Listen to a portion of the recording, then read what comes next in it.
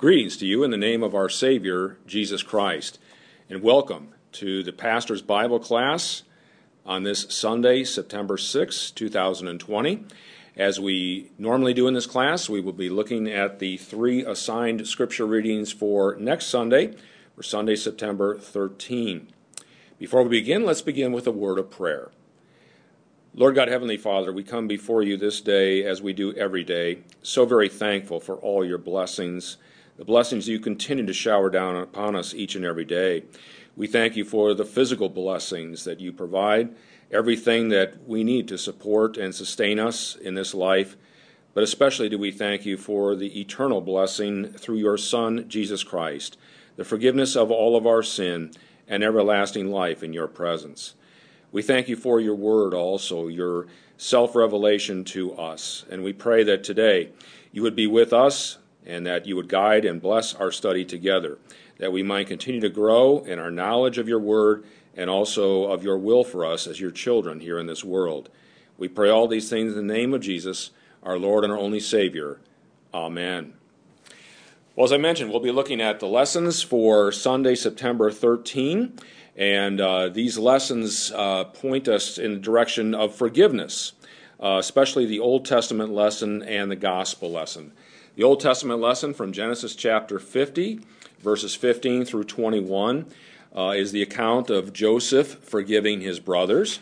And then the Gospel reading is in Matthew chapter 18, verses 21 through 35, and that is the parable of the unforgiving servant, sometimes referred to as the unforgiving servant. Then we'll be looking at Romans 14, verses 1 through 12, where the primary focus is on how we should relate to and interface with those who have weak faith. So let's go first to Genesis chapter 50, verses 15 through 21. And as I mentioned, this is the account of Joseph forgiving his 11 brothers. And just a little background on this to give it some context and make it a little more understandable. Joseph was, I guess we would describe as a guy who was easy to be angry with if you were one of his brothers, one of his 11 brothers. And actually, a lot of the reason his brothers were angry at him was not really his own doing. First of all, we see that in Genesis chapter 37, it's very clearly stated there that Jacob loved Joseph more than any of Joseph's other brothers or his other sons. Joseph was the son that Jacob had in his older age and was a son through Rachel, the wife of the covenant, you might say. And so, but again, it's very clear that he loved him more than the others. And as a result of that love for Joseph, Jacob made a special coat for him, the so-called coat of many colors. He did not make a coat for any of his other sons. And so every time, of course, that his brothers would see Joseph wearing that coat, it would just rub salt in the wounds, so to speak. And they, no doubt, would become incensed and would be reminded that their father made that coat for Joseph when he didn't make one for them.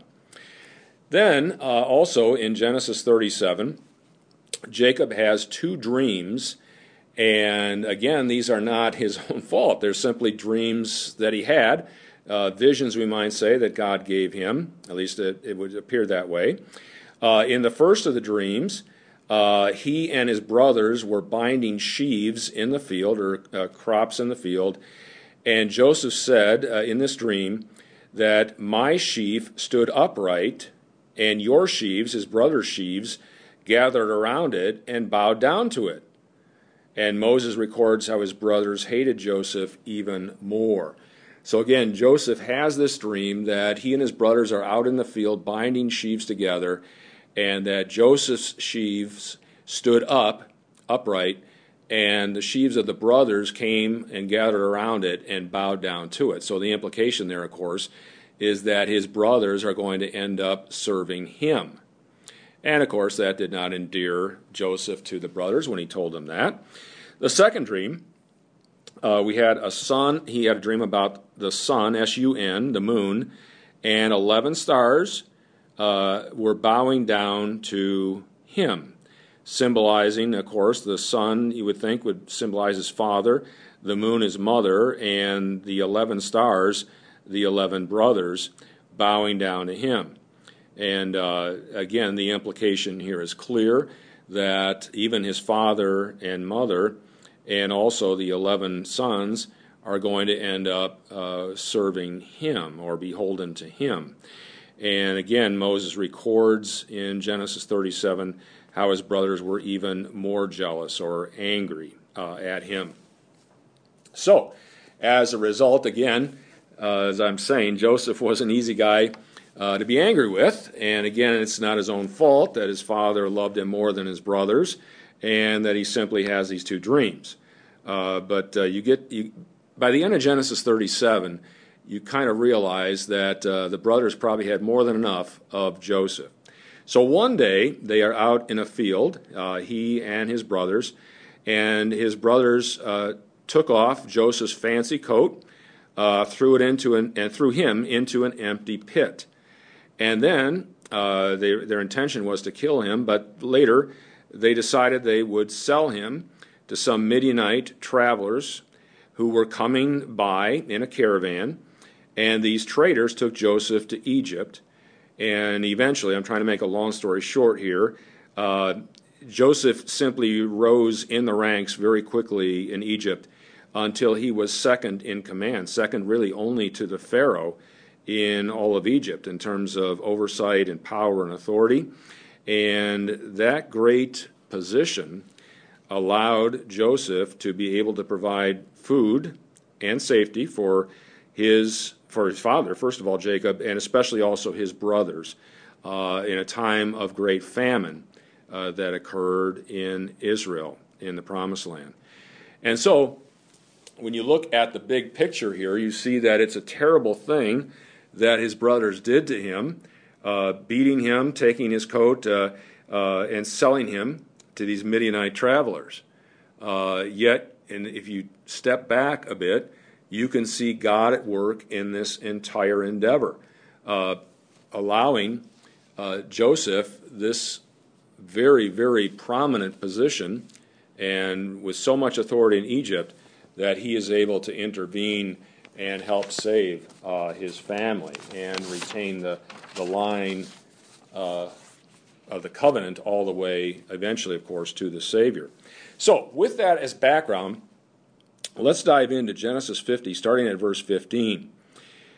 When Joseph's brothers saw that their father was dead, so Jacob has now passed away, they said, "It may be that Joseph will hate us and pay us back for all the evil that we did to him."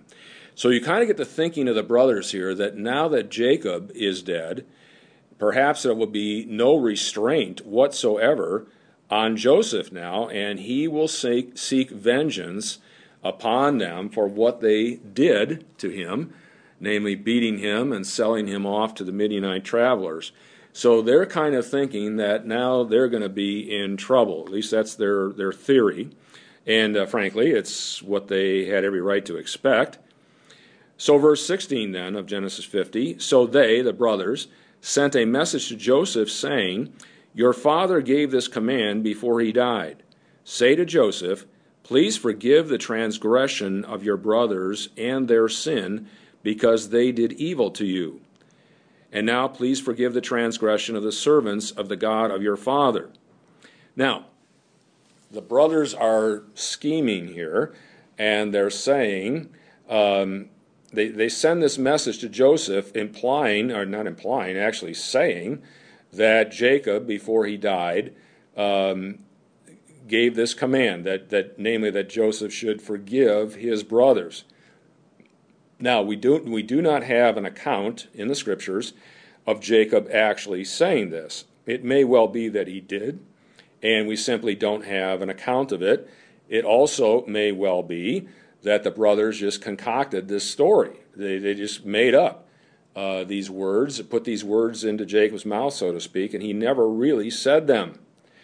But they send a message. Notice they don't go themselves. They send a message first.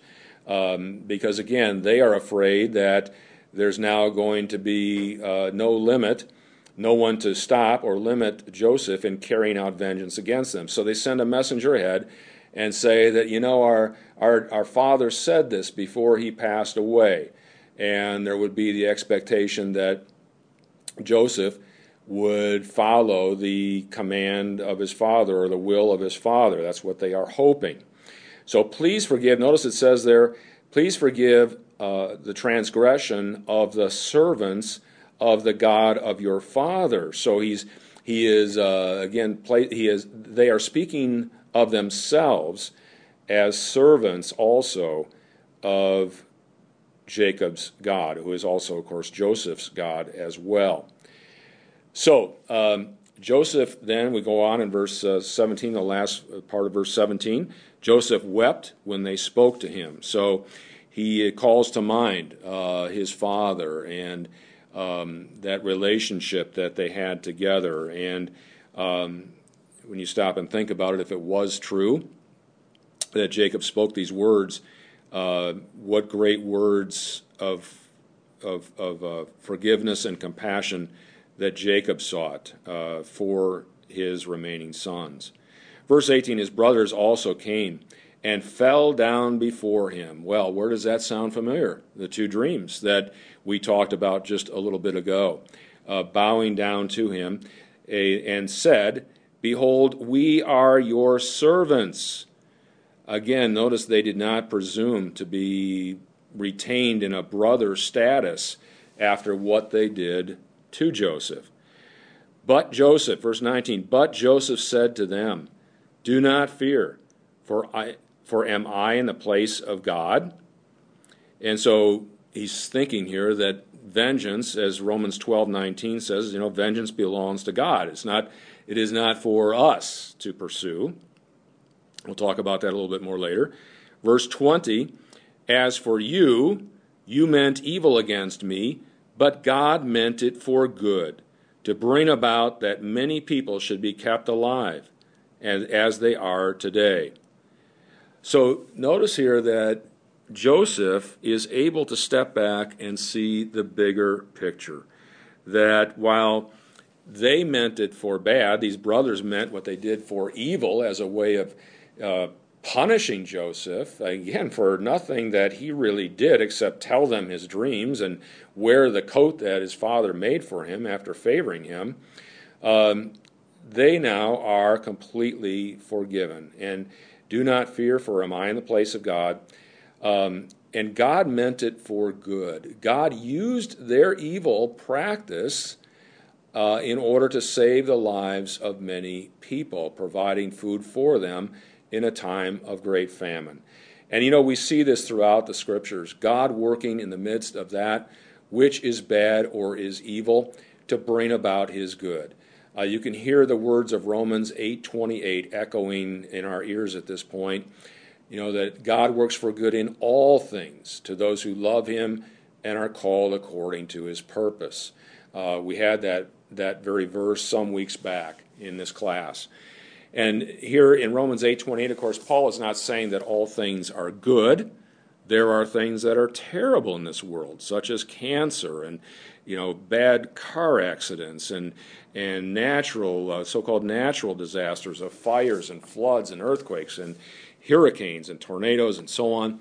So he is not saying all things are good, but he is promising here. God is promising to be at work for the good in the midst of all things. And here's a perfect example, using even the terrible treatment that Joseph received from his brothers to bring about good.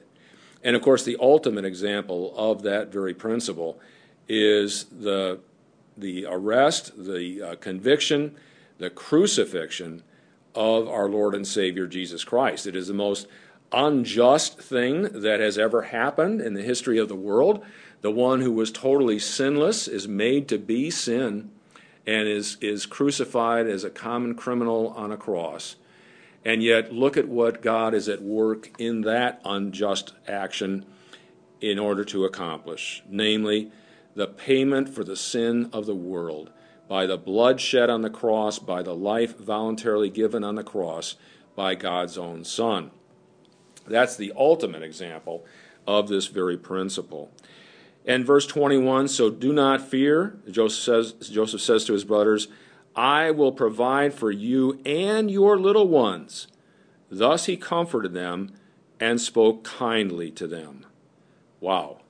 What a contrast between what you would expect from a human standpoint. You would expect that Joseph would have been just waiting to get retribution and vengeance on his brothers. Not at all what we see happening here. In fact, he goes the extra mile, doesn't he? Don't fear, I'll provide for you and your little ones, and your families and your children. He comforts them and speaks kindly to them. What an incredible example of forgiveness in the Scriptures. And I am reminded of the words that Jesus spoke in the Sermon on the Mount in Matthew chapter 5, the very last section of Matthew chapter 5. This is starting at verse 43. You have heard that it was said, you shall love your neighbor and hate your enemy. But I say to you, love your enemies and pray for those who persecute you, so that you may be sons of your Father who is in heaven. For he makes his sun rise on the evil and on the good, and he sends rain on the just and the unjust. For if you love those who love you, what reward do you have? Do not even the tax collectors do the same? And if you greet only your brothers, what more are you doing than others? Do not even the Gentiles do the same? You therefore must be perfect, as your heavenly Father is perfect. And so the whole idea there, and this is so challenging, of course, for us as we live day to day, to even love our enemies and pray for those who persecute you. You know, sometimes it's easy to forgive if it's a small thing that has happened and you know that the person did not intend it to happen. It's an unforeseen consequence that occurred. Those are sometimes the easy ones to forgive. The difficult and challenging ones can be when we are wronged by someone and it is intentional and it is meant to harm us. It is meant to bring about something bad in our lives. Those are the hard ones to forgive. And when you think about it here, what an incredible example of forgiveness this is on the part of Joseph toward his brothers. So we'll talk about forgiveness a little bit more after we do the gospel lesson for this next Sunday. And I'd like to move to that right now if we could. This is Matthew 18, and we're going to be starting at verse 21 and going through verse 35. And this, again, is the parable of the unforgiving servant. And, of course, a parable is simply a story that Jesus tells. He's not reporting an actual historical event. It's a story that he is composing. He uses earthly details in order to teach us something about life in the kingdom of God. The old Sunday school definition, I guess you'd say, of a parable is an earthly story with a heavenly meaning. And that's not a bad definition. Again, it's a story that Jesus tells in order to teach his hearers something about life in the kingdom of God, an important lesson about life in the kingdom of God. And let's take a look at this one. Of course, the lesson here is concerning forgiveness, just as the Old Testament lesson was from Genesis. So starting at verse 21 of Matthew 18. Then Peter came up and said to him, Lord, how often will my brother sin against me, and I forgive him? As many as 7 times? Well, Peter is asking a question here of Jesus that, of course, is a very practical, down-to-earth question. And Peter probably thinks that Jesus is going to commend him for his great compassion and forgiveness. The rabbis at that time were teaching that you only had to forgive someone 3 times. In other words, you were only bound to forgive them 3 times. After that, you had no obligation to forgive someone. Well, Peter doubles that 3 and then throws in another one for good measure and is probably, again, expecting that Jesus is going to commend him for how generous he is with his forgiveness. So Jesus said to him, verse 22, I do not say to you 7 times, but 77 times. You may have different translations that some might say something like 77s. And again, it's hard, it's difficult to translate. That's exactly what it is in the original language, 77s. And again, that doesn't mean 77 times. It doesn't mean 70 times 7 or 490 times. The idea here, of course, is that it is an unlimited, unquestioning forgiveness that the follower of Christ demonstrates toward his brothers and sisters, towards all people, actually, not just brothers and sisters in Christ. And forgiveness is to be a way of life for the one who has been forgiven so very much by our God. And that's going to be the point of the parable. Let's go on to verse 23. Therefore, the kingdom of heaven, that's Matthew's way of saying the kingdom of God, may be compared to a king who wished to settle accounts with his servants. When he began to settle, one was brought to him who owed him 10,000 talents. Now we have to stop here and just talk about how much is 10,000 talents.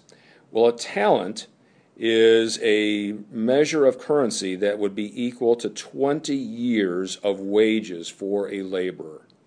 20 years of wages. And this guy is brought to the king, and he owes the king 10,000 of these 20 years' worth of wages. It is an incredible amount of money. We can't begin to fathom how high the stack of bills would be for 10,000 times 20 years of wages. So in other words, it's an amount that no human being would be able actually to pay off. So verse 25, and since he could not pay, his master ordered him to be sold, namely to be sold into slavery, with his wife and children and all that he had, and payment to be made. And this was a practice, a king or someone, a master of this stature, had the ability to do this if he was owed that much. So he's basically selling him, his wife, his children into slavery and taking every possession that remains and so on. Verse 26, the reaction of the servant. So the servant fell on his knees, imploring him, have patience with me, and I will pay you everything. Well, of course, he could never pay him everything. That's just an insurmountable debt that he owed the master. But here comes a great verse, verse 27. And out of pity for him, the master of that servant released him and forgave him the debt. So the master, it says, has pity on him and releases him or forgave him that incredible amount that he owed. Verse 28. But when the same servant went out, this is the servant who had been forgiven so much, he found one of his fellow servants who owed him 100 denarii. Well, let's stop and compare these two. A denarii, actually a denarius, was the wage that a laborer received for 1 day's worth of work. In other words, if you worked, for example, in a vineyard for a day as a laborer, you received a denarius. And this servant owed the servant who was forgiven so much just 100 denarii, or 100 days' worth of wages. You know, and while it's not a real minuscule amount, in comparison to the 10,000 times 20 years of wages that the servant was forgiven by the king, this is an incredibly small amount. It's a speck compared to what he owed the king. How does this servant react? He seized this other servant and began saying, "Pay what you owe." So his fellow servant fell down and pleaded with him, "Have patience with me, and I will pay you." He refused and went and put him in prison until he should pay the debt. So notice the parallel actions that take place here. Both of these servants fell down and pleaded for patience so that they could repay the debt. The first king, the king, had pity or had mercy on the servant. This servant, however, who is forgiven so much, has no mercy whatsoever on his fellow servant and puts him in prison until he should pay the debt. Verse 31, when his fellow servants saw what had taken place, they were greatly distressed, and they went and reported to their master all that had taken place. Then his master summoned him and said to him, "You wicked servant, I forgave you all that debt because you pleaded with me. And should not you have had mercy on your fellow servant, as I had mercy on you?" And in anger his master delivered him to the jailers until he should pay all his debt. So also my heavenly Father will do to every one of you if you do not forgive your brother from your heart. Well, the master or the king here points out exactly what the second servant really should have done. He should have had mercy on his fellow servant and forgiven him in the same way that the king or the master had mercy on him and forgave him. And let's simply go and take a look at the earthly parts to this parable. First of all, the master would certainly be God the Father. And then the servant who was forgiven much, well, that's you and I. That's us. We are the ones that have been forgiven so very much and continue to be forgiven so very much as we sin daily in thought, word, and deed. And yet, the servant who owed so little is meant to symbolize those in our lives who sin against us. It was just one sin against us versus the countless sins that we have and unfortunately still commit. And the idea, of course, is that we who have been forgiven so much by our merciful Father, by His grace, through faith in Jesus Christ, it should be an automatic reflex for us to be able to turn around and forgive those who've sinned against us. Now, let's talk for a minute about what it means to forgive someone. The verb that is used here to forgive, in fact, it's used 4 times in this gospel lesson, means to release someone or something. So to forgive someone means to release someone from your retaliation and retribution and the vengeance that, frankly, they may very well deserve, even according to God's law. So by forgiving someone, we're not saying that what they did was right. It might have been very, very wrong, even according to God's commandments. So even in His eyes, what they did would have been wrong.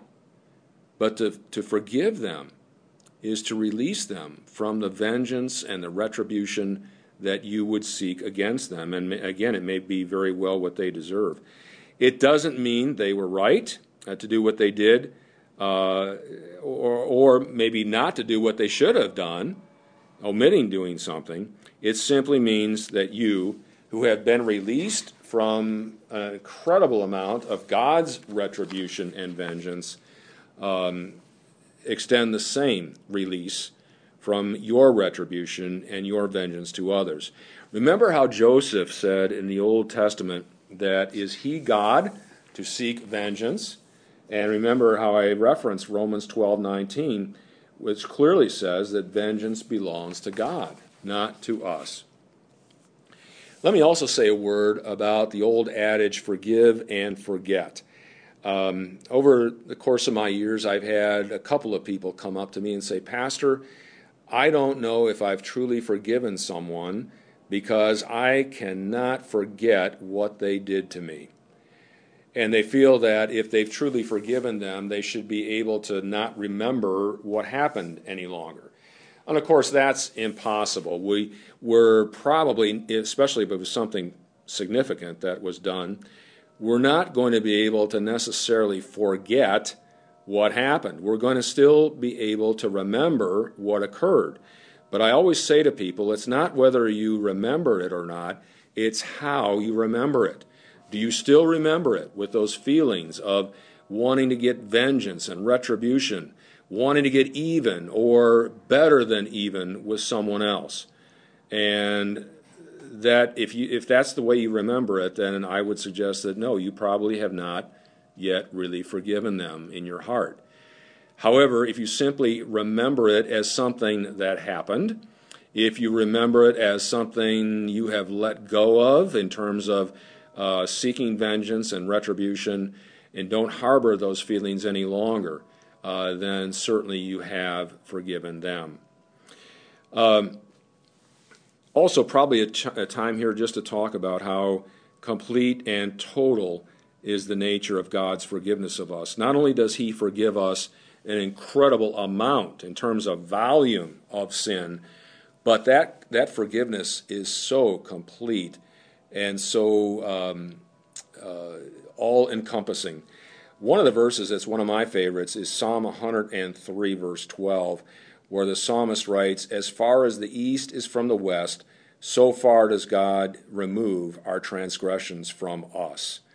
And in other words, the point is our sins and our transgressions can't get any further away from us than they are. That's how completely and thoroughly God removes them from us. And before Him now, we stand in God's grace, and we are clothed in the righteousness of Christ. And that, again, is not because of anything we have done or failed to do. It is all as a result of what God, through His Son, Jesus Christ, has done for us, through the perfect life, death, and resurrection of Jesus Christ. I want to say a couple of other things, too. You know, we as people are tempted to kind of keep score when it comes to what people do to us and what we do to them, and, you know, whose turn it is to forgive. And I don't want to forgive that person unless they come and say they're sorry first.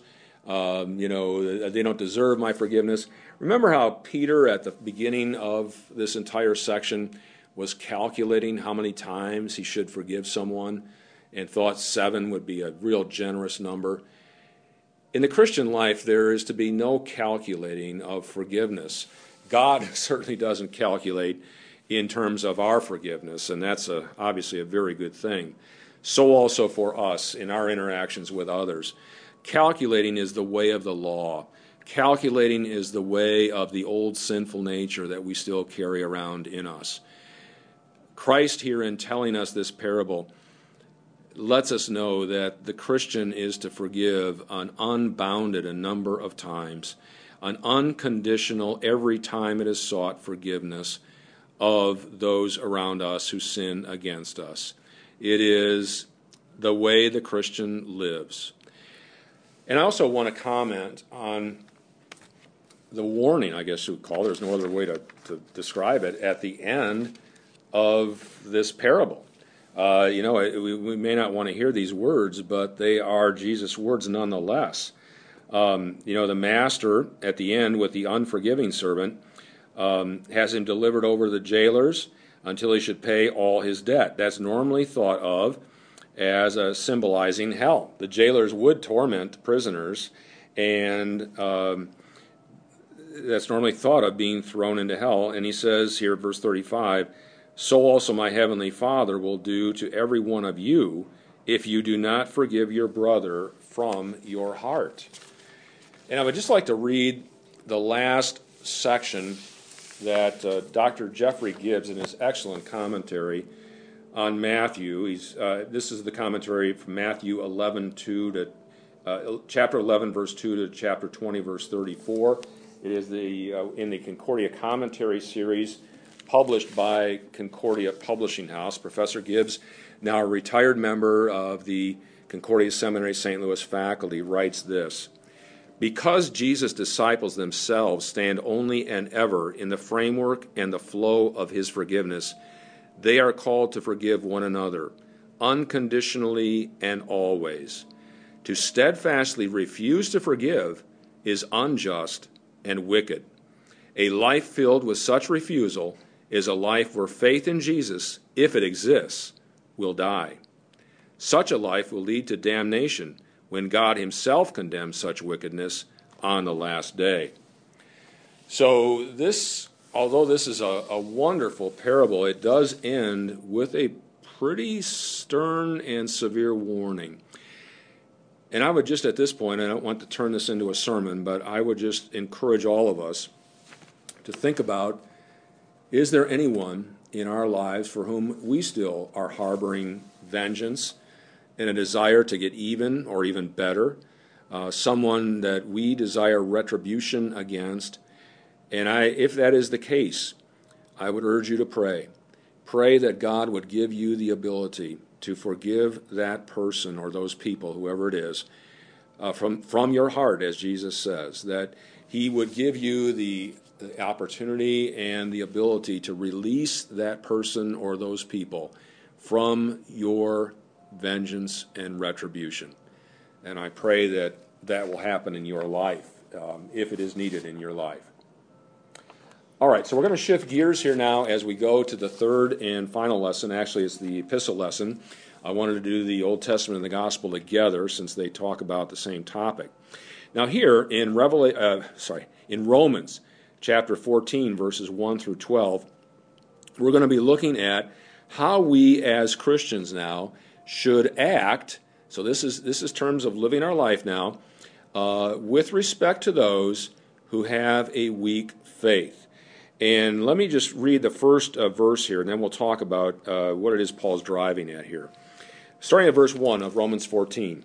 As for the one who is weak in the faith, welcome him, but do not quarrel over opinions. Now, basically here, what Paul is saying is, as Christians, we have freedom in some things that are not commanded, nor are they rejected in Scripture. In other words, things where the Bible does not command that a certain thing be done a certain way, or a certain thing be the way we do things. These are areas not of right or wrong. They are areas where the Bible is silent. A modern-day example might be whether we distribute the Lord's Supper with using a common cup or individual cups.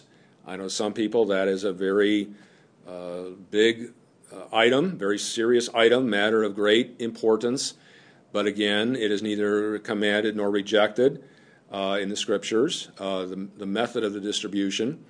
Same way with baptism, whether we sprinkle the water, pour the water, or immerse the person totally under the water, not commanded a certain way. And again, to some people, these are very important matters.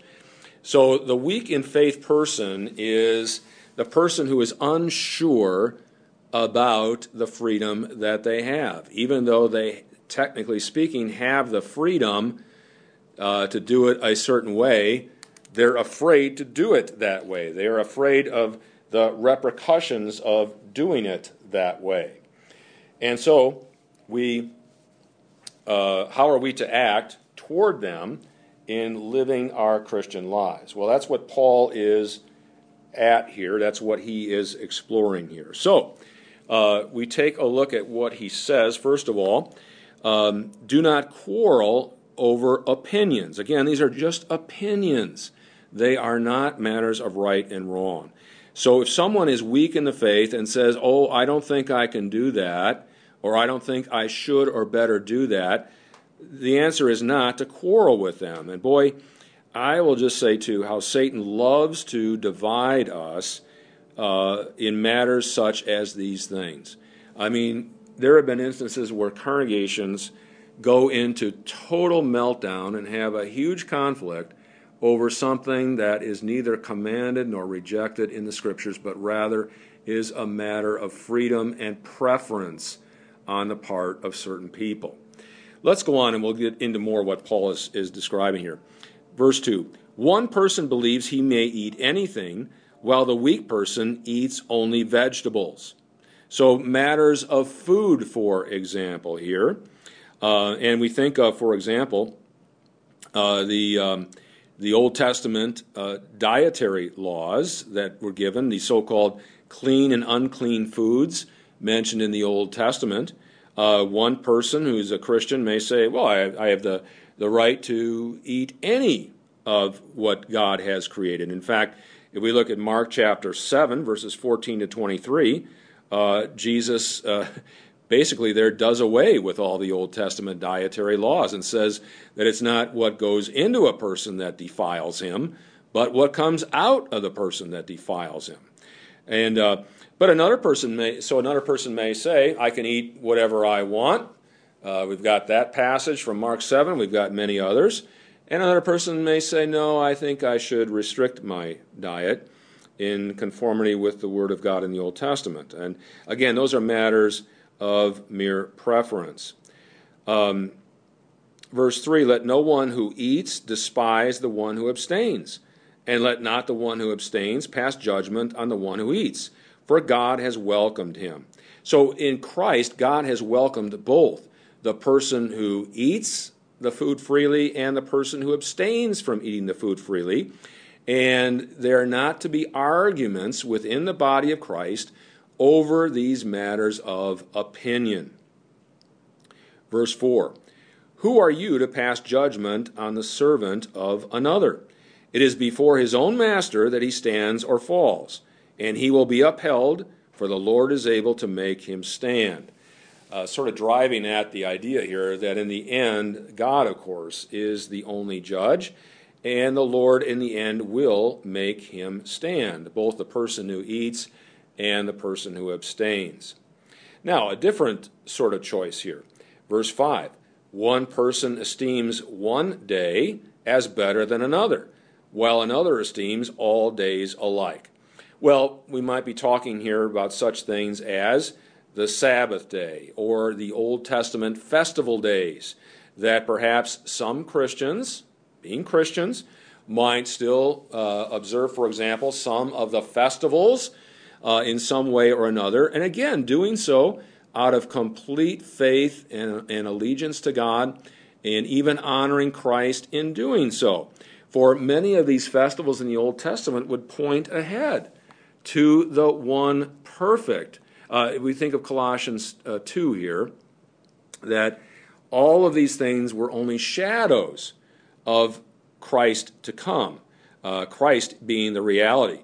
It's the picture of, you're coming around a corner, and I see your shadow coming before you, and then you actually round the corner, and there you are, the real thing, not just the shadow. Well, in Colossians 2, Paul talks about these sacrifices and festivals, new moon and old moon, and Sabbath, are simply shadows of that which is to come. Christ, of course, being the reality. So Paul says, let's not have arguments over these kinds of things. He says, each one should be fully convinced in his own mind. The one who observes the day, even if it's an Old Testament festival day, observes it in honor of the Lord. There's where Paul is saying. They're still observing it, but they're doing it in honor of the Lord. So let's not argue with them about it. The one who eats in honor of the Lord. So we think here probably the one who eats even the so-called unclean foods mentioned in the Old Testament does so in honor to the Lord, since he gives thanks to God, while the one who abstains in honor of the Lord and gives thanks to God. So they are both brothers in Christ, brothers and perhaps sisters in Christ. They are both doing this in fear and trust and love of God. And so let's not be critical of one another, again, regarding matters of mere opinion. There's a scriptural term, or not a scriptural term, but a theological term for this, and these things are sometimes referred to as matters of adiaphora. In other words, the Bible has not either commanded or rejected them. Things I mentioned a couple before.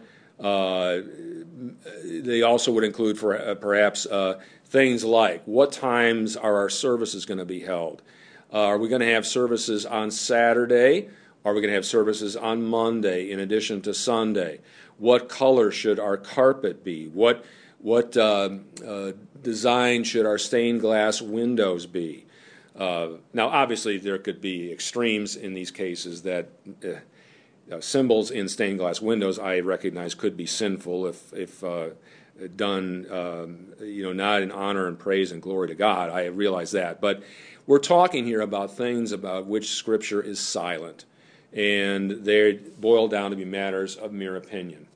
And so Paul is looking out here for the person who is weak in the faith, maybe new in the faith, and is of a certain opinion about whether he should or should not do something. And Paul is saying, let that person alone. Let them practice the way they practice in these things that are matters of mere opinion. I typically have used an example. It's not a perfect example, but it is something that occurred in my life. Some of you may know that I got my Doctor of Ministry degree in preaching from the Southern Baptist Theological Seminary in Louisville, Kentucky.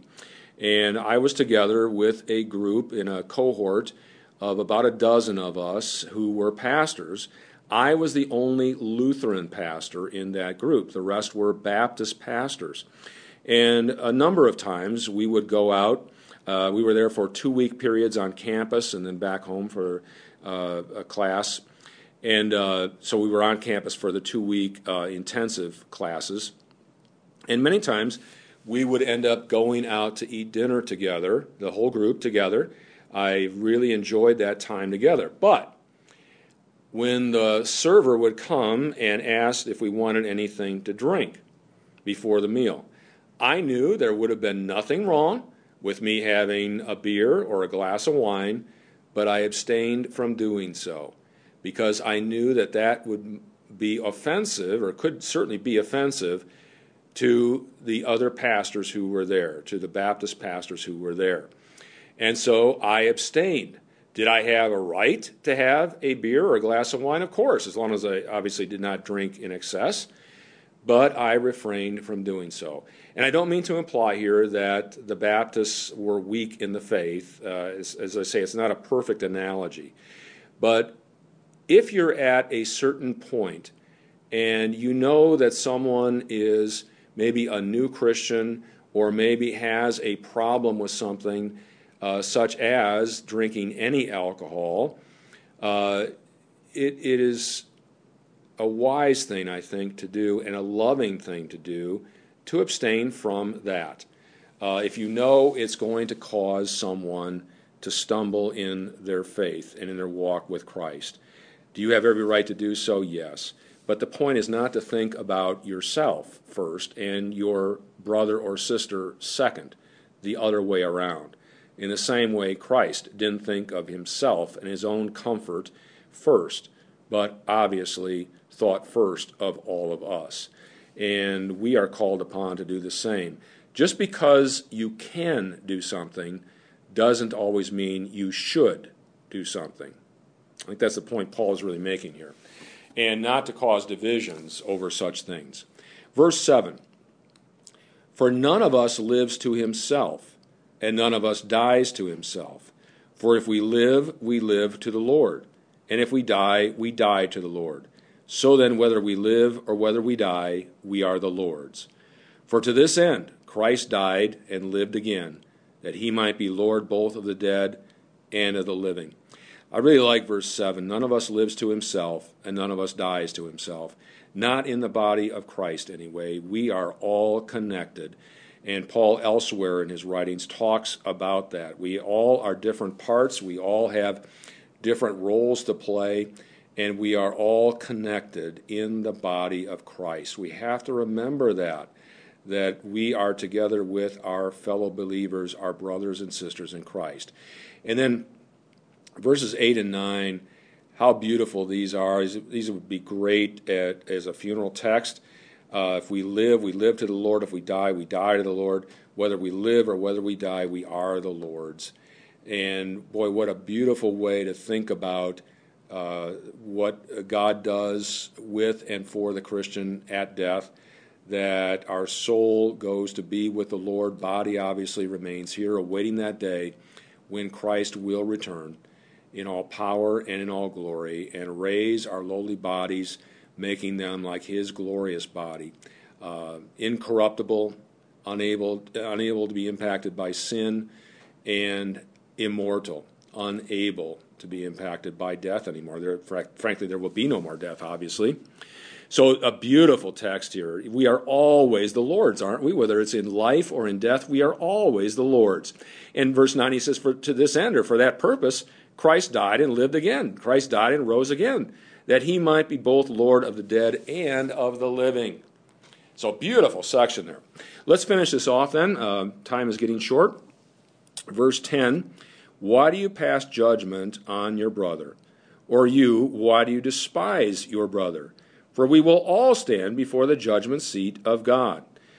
And so again, Paul talking about inner conflict and the way we are so easily able to judge our brother or our sister. And it's always, of course, according to our interpretation, our opinion, especially, again, when we're talking about things that are neither commanded nor rejected in the Scriptures.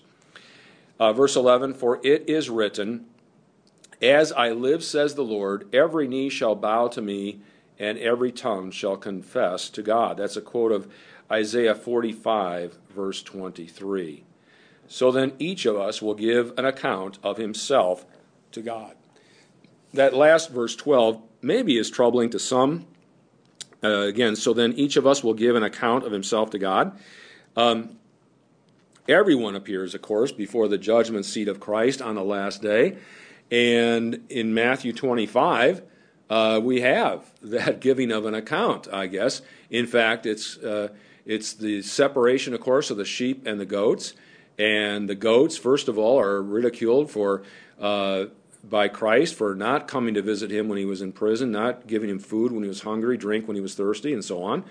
And again, a general way of looking at this, a simple way of looking at this perhaps, is that on the last day, Christians, of course, clothed in the righteousness of Christ, will only have good works, which they have done in response to and in gratitude for God's great mercy upon them. And unbelievers, of course, will have nothing but their own unrighteousness to present before God, because it is impossible to please God without faith, as Paul says in 1 Corinthians 12:3. So, on the last day, we gladly give an account. It's an account, basically, we would say, of what God has done for us in and through Christ, and what God has worked in and through us on account of Christ.